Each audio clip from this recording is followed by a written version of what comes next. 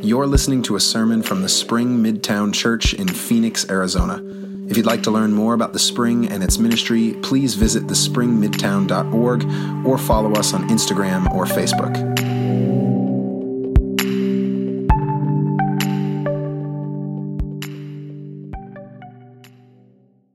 So I have here 4 identical cups. They have dirt in them. I don't know if you can see that. I chose clear cups. All right. This is a bean seed, which is really just a bean. If I take care of that, what's going to grow? Beans. Good job. Excellent work. Enjoy. It'll take care and diligence, but you will get beans. All right. Flower seeds. Anybody? Flowers. Excellent work, Lydia. You're doing great. Can you pass this back? There we go. Now, it would be really weird if tomatoes grew out of that. It would be shocking, actually, if an oak tree came out of that. Or we know what we planted, we expect something to grow. How about here? What's going to grow in this? Nothing. Excellent. Good work. Now, that doesn't feel like as much of a prize, does it? Isn't that odd? And the reason that doesn't feel like as much of a prize is that you all know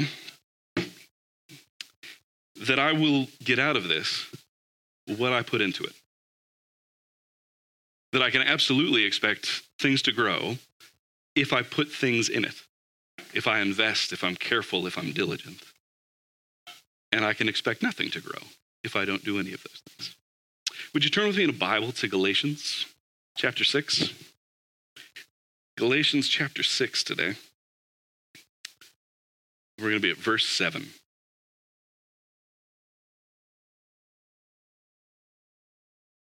Galatians 6:7.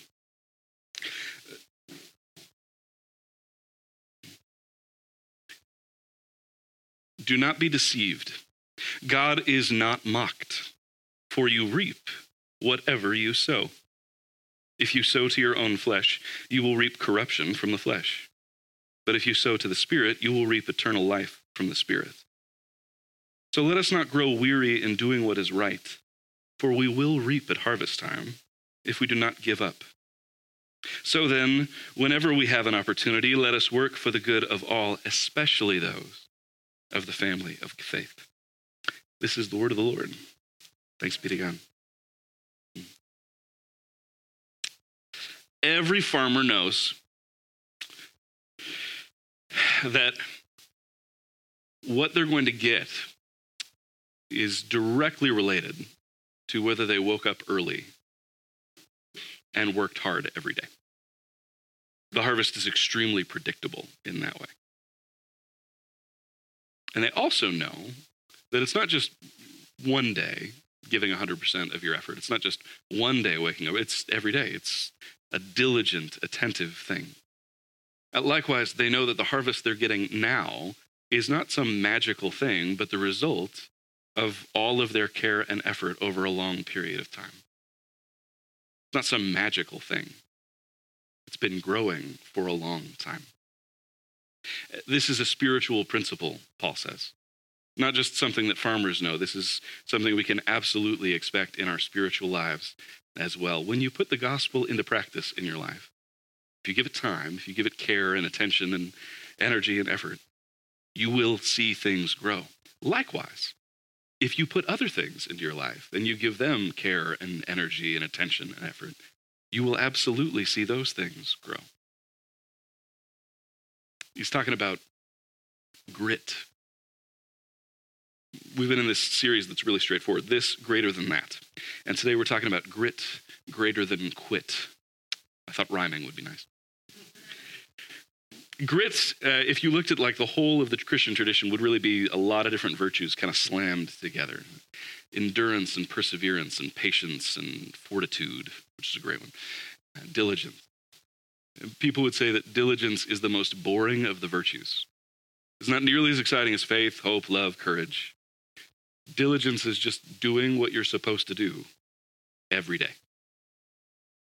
If it's done well, you won't even notice that it's happening. It's when you let your yeses be yeses and your nos be nos. It's when you text people back when they text you. It's when you show up on time all of the time.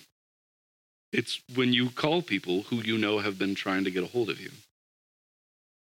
It's the kind of person you love to be friends with and you love to work with. It's the kind of person that you're really annoyed when you don't experience on a regular basis. Diligence is something we absolutely value. We just don't talk about it a lot. But it's hard to talk about diligence and the Christian faith because sometimes we think about grace and we think, well, because of grace, I don't have to work at all when it comes to following Jesus. Dallas Willard wrote a book called The Spirit of the Disciplines. And in the book, he says, imagine if I come to you and I say, I'm perfect, or at least I'm going to be. I'm never going to sin again. I'm going to be exactly like Jesus. You look at me like I'm crazy, and you think, you don't understand the gospel. But if I come to you and I say, I'm never going to be perfect. I'm not even going to try to be like Jesus. I've given up trying to avoid sin. You would look at me like I'm crazy and like I don't understand the gospel. He says, the thing is, we want to follow Jesus. What it is to be a Christian is to follow Jesus. And that does take time and energy and effort and attention. And we're also going to be really bad at it. But that's okay because the person we're following is Jesus. And Jesus is really okay when we're bad at things. In fact, he's good at helping us to be better at things. That's sort of what Paul is talking about when he says, people who sow to the flesh reap what the flesh can produce. People who sow to the Spirit reap what the Spirit can produce. In the chapter just before this, he's been talking about the fruits of the Spirit, and he's been talking about the works of the flesh. When you're doing things all on your own, you'll see things grow in you that you won't really like. But when you find yourself pouring all of your time and effort and energy and attention, all of your diligence into God's kingdom, you'll see that things grow in you that you can kind of explain, but that actually it's almost like God's doing this crazy work in you. And you know, that's also the product of waking up early every morning and praying, and spending time reading scripture on a regular basis, and loving your friends and loving your enemies and trying to be gracious to your neighbors when they're really annoying. When a little kid wants to be like a baseball player or a basketball player, what they do is hilarious. They'll try to imitate everything he does. They'll wear the clothes he wears. That's how I get great at this. They'll drink the soda he drinks. That's how I become really good at baseball. They'll try to stand like he stands. They'll try to throw like he throws. And of course, that doesn't work because what you don't see is what's happening outside of the game, that he's working out all of the time. That baseball player is practicing. Despite all of the talent, he's really trying to develop skill. He's trying to get better and better and better at the game. And some of us, when it comes to following Jesus, we go, okay, so walking on water. Actually, becoming like Jesus might begin a little more simply, like praying on a regular basis and noticing when anger pops up in you and saying, that's maybe not the best. What do I do with that? And talking to community and being present in worship. These little things that slowly and steadily add up to something great. Quick question, Coulter, has anything grown yet? No. Notice how ridiculous it would be if we thought something would grow now? That it actually takes time and energy and effort, that he's going to have to water that, he's going to have to pay attention to that, or not. And if he doesn't, nothing will grow. But we believe that something can grow in that. Anthony, has anything grown in yours? Do you think anything ever will? There's nothing in there. This is what Paul is saying. You reap what you sow. If you sow to the flesh, you will reap what the flesh can produce: corruption, chaos, fear, death. If you sow to the Spirit, you will reap what the Spirit can produce in you: eternal life. This amazing kind of crop that we're all very interested in harvesting at some point. So we can't grow weary, Paul says. We can't give up, Paul says. We've got to be in it day in and day out, the way farmers are in it day in and day out, because they believe something is growing. Because they know that it's not just going to be a couple of days, but it might be months or years before they see a harvest. And it's worth it because they really want the harvest. There's a woman named Angela Duckworth. Some of you have maybe read a book she wrote on grit. Some years back, she also gave some TED Talks on grit. They're really good. She was a public school teacher in New York. And what she found was when she would go to school, she would teach people, some of whom were really, really smart, and some of whom were honestly not that smart. But sometimes it was the not smart kids who would do better than the smart kids. And that drove her crazy because she was really trying to help all of these kids to succeed. And she ended up really diving deep into psychology and going after a PhD at one point. And she wanted to figure out how to teach this thing that she called grit. The difference between these kids, really, it didn't seem to be money. It didn't seem to be family life. It really seemed to be there was something in them that just refused to quit, refused to give up. So she ended up working with people at West Point, which is a place where only incredible people go. You have to have a congressional recommendation to get in. You have to be at the top of your class to get in. You have to have amazing extracurricular activities and be extremely physically fit to get in. And even among all these candidates, the West Point folks were really, really good at identifying who would succeed after school. They'd give you a score based on how fast you could run, based on how intelligent you were, all you did on the aptitude tests, who you were as a person in community. They knew whether you would succeed or not in the military and how well. They were great at predicting it. But what they couldn't predict was whether you would get to the end at graduation. Because there were plenty of these people who would quit after just a couple of weeks or a couple of months. The best and the brightest in the country would quit after just a few weeks, just a few months. So she developed this test, a test for grit, which, by the way, we'll send out to you, and you can find out how gritty you are. And the test is pretty straightforward, and basically, grit is this, she'd say. It's passion and perseverance. Passion and perseverance for difficult, long-term goals. It's relentless focus on the future that you want, and a determination, a constant, rigorous work ethic to get to that future. Grit is living life like it's a marathon and not a sprint. Eugene Peterson would say that the Christian life is a marathon, not a sprint. It's a long obedience in the same direction. We want to see things produced in us. We want to see the fruits of the Spirit produced in us.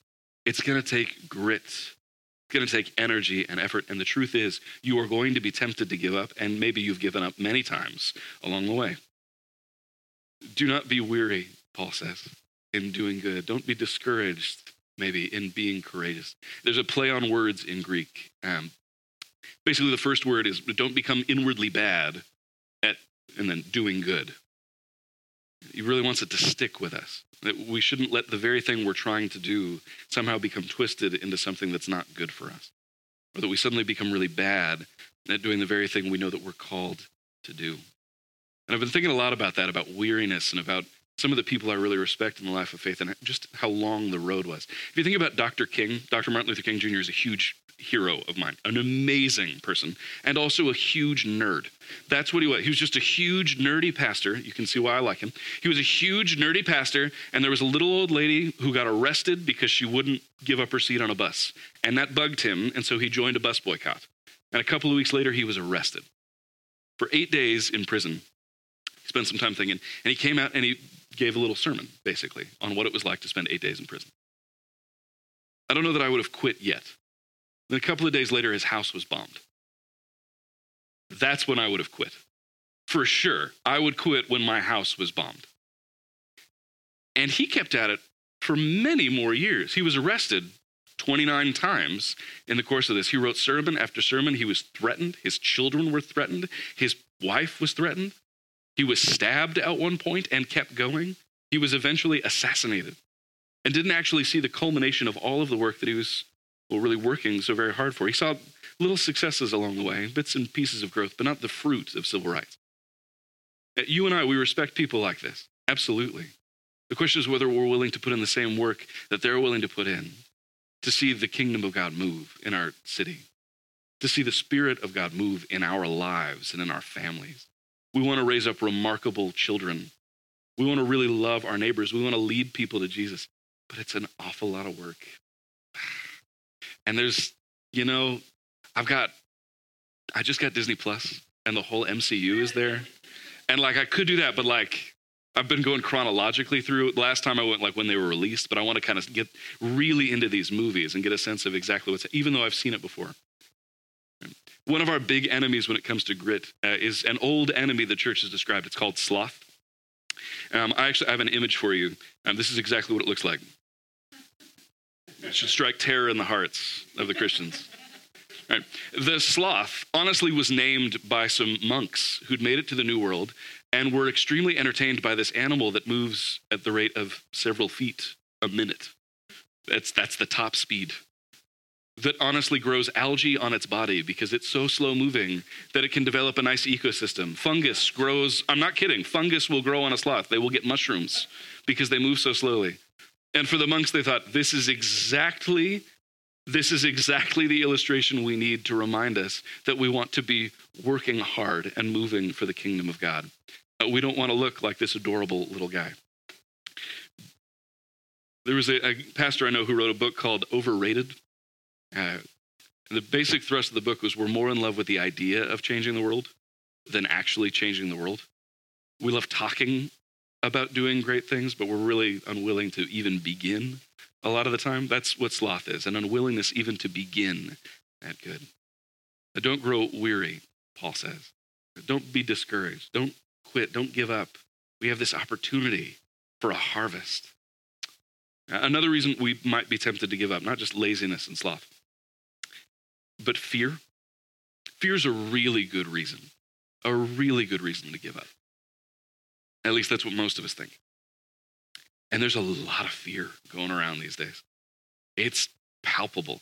If you are on social media, it's everywhere. It might be a good time, by the way, to take a break from social media. I'm just encouraging you. Just because there's so much fear everywhere, that's what's pouring into your life from that particular channel. But fear is everywhere. I was at the grocery store on Friday. And I went to the grocery store because I was working on dinner. And my wife, who's the most reasonable person I know, says, somebody just sent me a picture of the grocery store and the shelves are empty and there's a line to the back of the store. And I thought, and I was shopping. And the more I thought about it, the more I thought the most reasonable person I know is concerned. People must be going nuts. If the most reasonable person I know is even mildly, oh no. And I needed to buy tomatoes and was really just bummed that I had to go to the grocery store. And so I went to the grocery store and sure enough, in the middle of the day, on a weekday, people were going nuts. I was going down the canned food aisle trying to find tomatoes and there's a man coming after me, literally just grabbing cans and sweeping them into his cart. Now, that's crazy behavior because he's not looking at the cans and deciding which food he wants. He's acting as though there's never going to be food again, as though we're living in a zombie apocalypse kind of situation. He needs to get into a bunker and never come out. These are canned goods he's not going to want, and he's taking all of them just out of pure fear. But I was at the checkout, and I was talking to the guy, and I said, so how you doing? And he says, it's been really hard, honestly, because plenty of people are calling in sick. They're not sick. They just don't want to come in, partly because they know it's going to be crazy, and partly because, well, they're afraid of these people. And we just know that people need groceries and that they're afraid. And so we're coming in and we're working really hard, but it's crazy. And we're trying to serve. I was like, man, I will be praying for you. I didn't think that this would be this crazy. It's like, thanks, man. I really need that. Are you having any trouble with supply? No. We'll have groceries next week. It's fine. Things are fine. It's just people are scared. We're panicked. And we're panicked for a good reason. I'm not saying, by the way, the coronavirus is not an issue. I'm not saying it's not a dangerous disease. That's not what I'm saying. I'm not minimizing at all. It is dangerous. We should be careful. We agonized at great length, actually, about whether to have service today because we care about you and we want to be responsible leaders. We're really thinking about this a lot. We've been praying for you, actually, quite a bit. But what we are not going to do is operate from a place of fear. So we might go, well, this is wise. We might go, well, we respect the government. We want to be careful and we don't actually want to hurt anyone.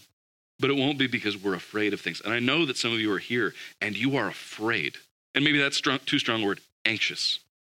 And I have to tell you, I am blown away that you came to church today. So impressed. Amazed that you came to church today because I know that the thing you are afraid of is us. And I know that you know that that's bad for you and you came to worship anyway. And that's amazing. Absolutely amazing. I just want to tell you, something is growing in you, and that is the fruit of the Spirit. I'm not even going to give you credit for it because you know that you're scared and you still came to worship. You know that one of the most important things you can do is worship Jesus Christ, the God who conquered death, who walked into a grave and walked right back out, who will lead you and me right out of our graves. This is the God we believe in. And that's why we show up to worship on a Sunday morning. It's really important to us. But again, fear is a real thing, and it's everywhere in the world, and it's stopping people from loving one another well. It is a really good reason not to take care of your neighbor. It's a really good reason not to show up and worship. It's a really good reason to not help someone at the grocery store who seems to be sneezing. Right? We get worried about stuff like that. We get afraid of what might happen. And so we give up doing the good that Paul is describing. We lose sight maybe of the harvest that we've got coming. A guy named C.S. Lewis, who's wise, wrote an essay many, many years ago on living in an atomic age. And some people on YouTube, for some reason, created a doodle thing for it. And there's a British voiceover. This isn't the voice of C.S. Lewis. But I thought I'd play 2 minutes of it for you, and we're going to talk about it a little bit. On Living in an Atomic Age by C.S. Lewis. In one way, we think a great deal too much of the atomic bomb. How are we to live in an atomic age? I am tempted to reply, why? As you would have lived in the 16th century, when the plague visited London almost every year. Or as you would have lived in a Viking age, when raiders from Scandinavia might land and cut your throat any night. Or indeed, as you are already living in an age of cancer, an age of syphilis, an age of paralysis, an age of air raids, an age of railway accidents, an age of motor accidents. In other words, do not let us begin by exaggerating the novelty of our situation. Believe me, dear sir or madam, you and all whom you love were already sentenced to death before the atomic bomb was invented. And quite a high percentage of us were going to die in unpleasant ways. We had, indeed, one very great advantage over our ancestors, anesthetics. But we have that still. It is perfectly ridiculous to go about whimpering and drawing long faces because the scientists have added one more chance of painful and premature death to a world which already bristled with such chances, and in which death itself was not a chance at all, but a certainty. This is the first point to be made, and the first action to be taken is to pull ourselves together. If we are all going to be destroyed by an atomic bomb, let that bomb, when it comes, find us doing sensible and human things, praying, working, teaching, reading, listening to music, bathing the children, playing tennis, chatting to our friends over a pint and a game of darts, not huddled together like frightened sheep and thinking about bombs. They may break our bodies, a microbe can do that, but they need not dominate our minds. But, you reply, it is... We'll send that whole video to you, by the way. It's worth watching a couple of times. They can break our bodies, but they need not dominate our minds. You and I, we have something that should absolutely dominate our minds at all times. Jesus Christ. At all times. We have a hope that other people do not have. Free us from the kind of fear that is gripping the world. And I understand, again, that it is a dangerous disease. But the atomic bomb is a dangerous thing. It kills more people much faster. And it hasn't gone away. We just don't think of it as dangerous. We're just not afraid of it. That's the difference. You were highly likely to die in a car accident on your way to church today. More likely, actually, than getting the coronavirus. More likely than dying even if you got the coronavirus. And no one blinked at getting into the car this morning. Again, that's not to say that we aren't careful. It's not to say that we aren't wise. It's not to say we aren't responsible. It's just that we don't live in fear. You can tell when people are living in fear what's been growing in their lives, where they've been investing their time and energy and attention and effort. And you can tell when the work of the Spirit is growing in your life. You can feel it blooming. We want to harvest, Paul says. Let's not give up doing good.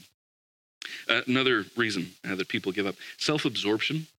Self-absorption is connected to fear, and fear is connected to self-absorption. That's true.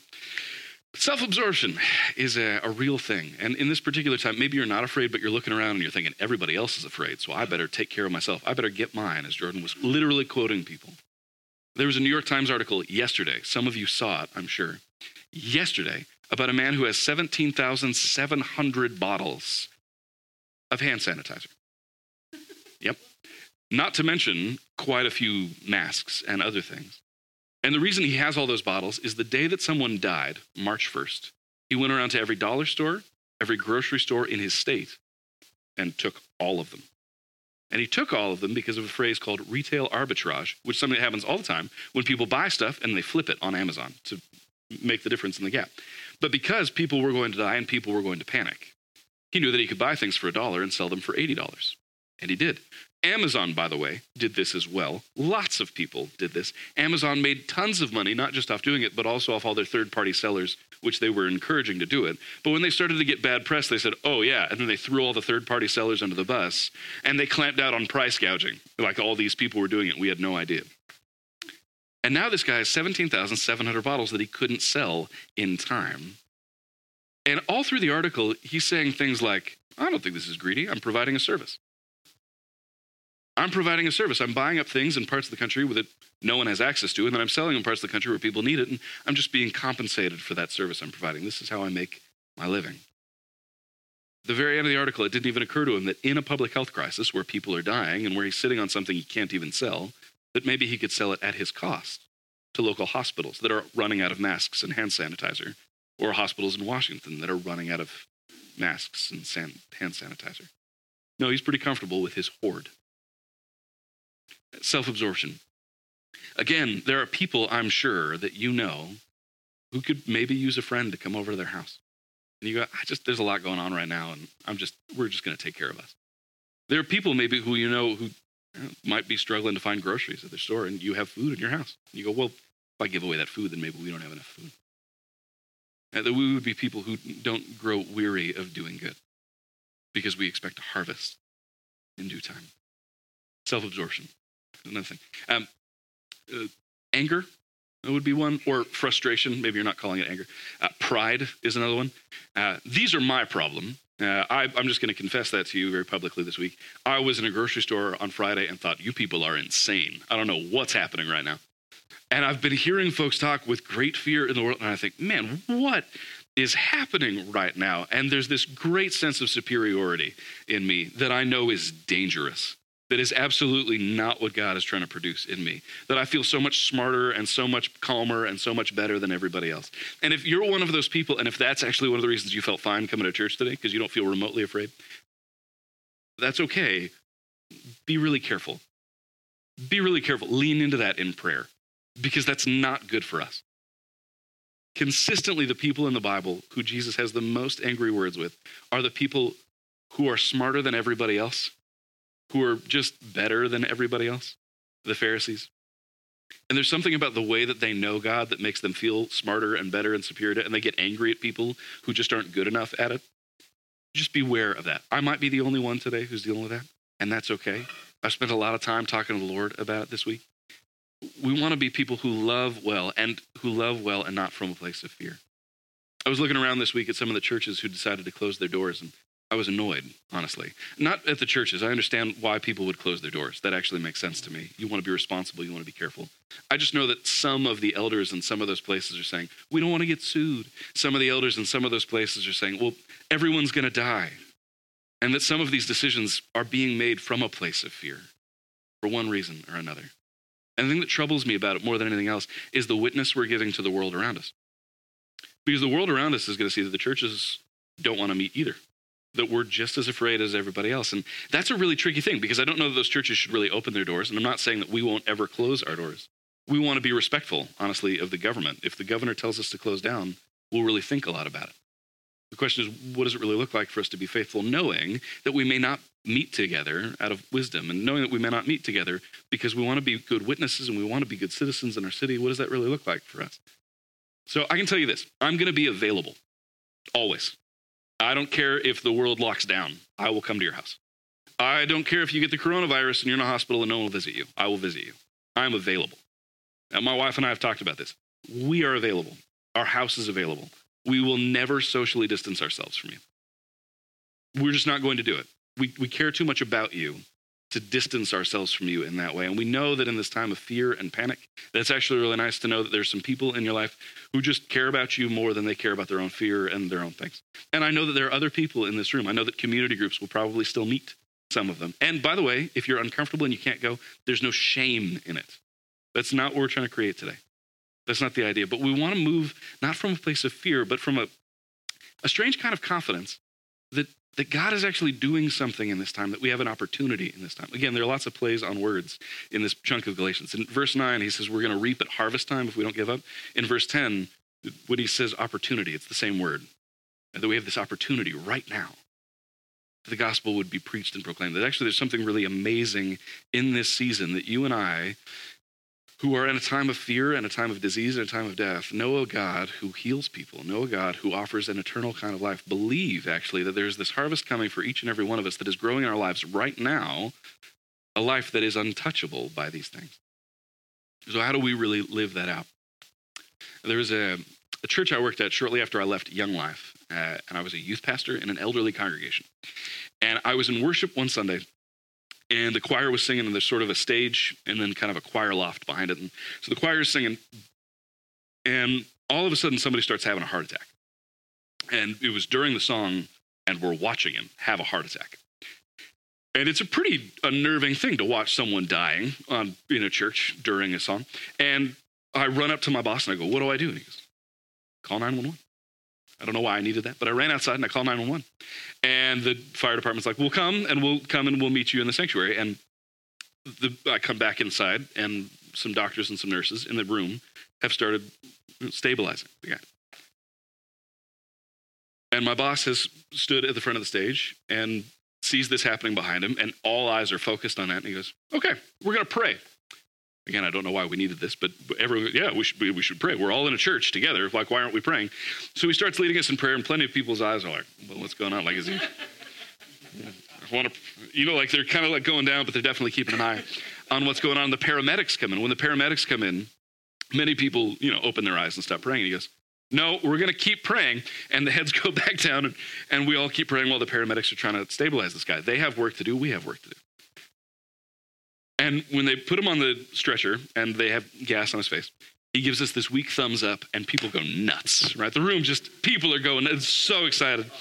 And I go and I walk up to my boss and I go, man, that was crazy, and God's so good. Like, what now? Like, cookies? Like, do we like lemonade? Like, do we just like go outside and like refreshments? Like, it was a weird day at church, guys.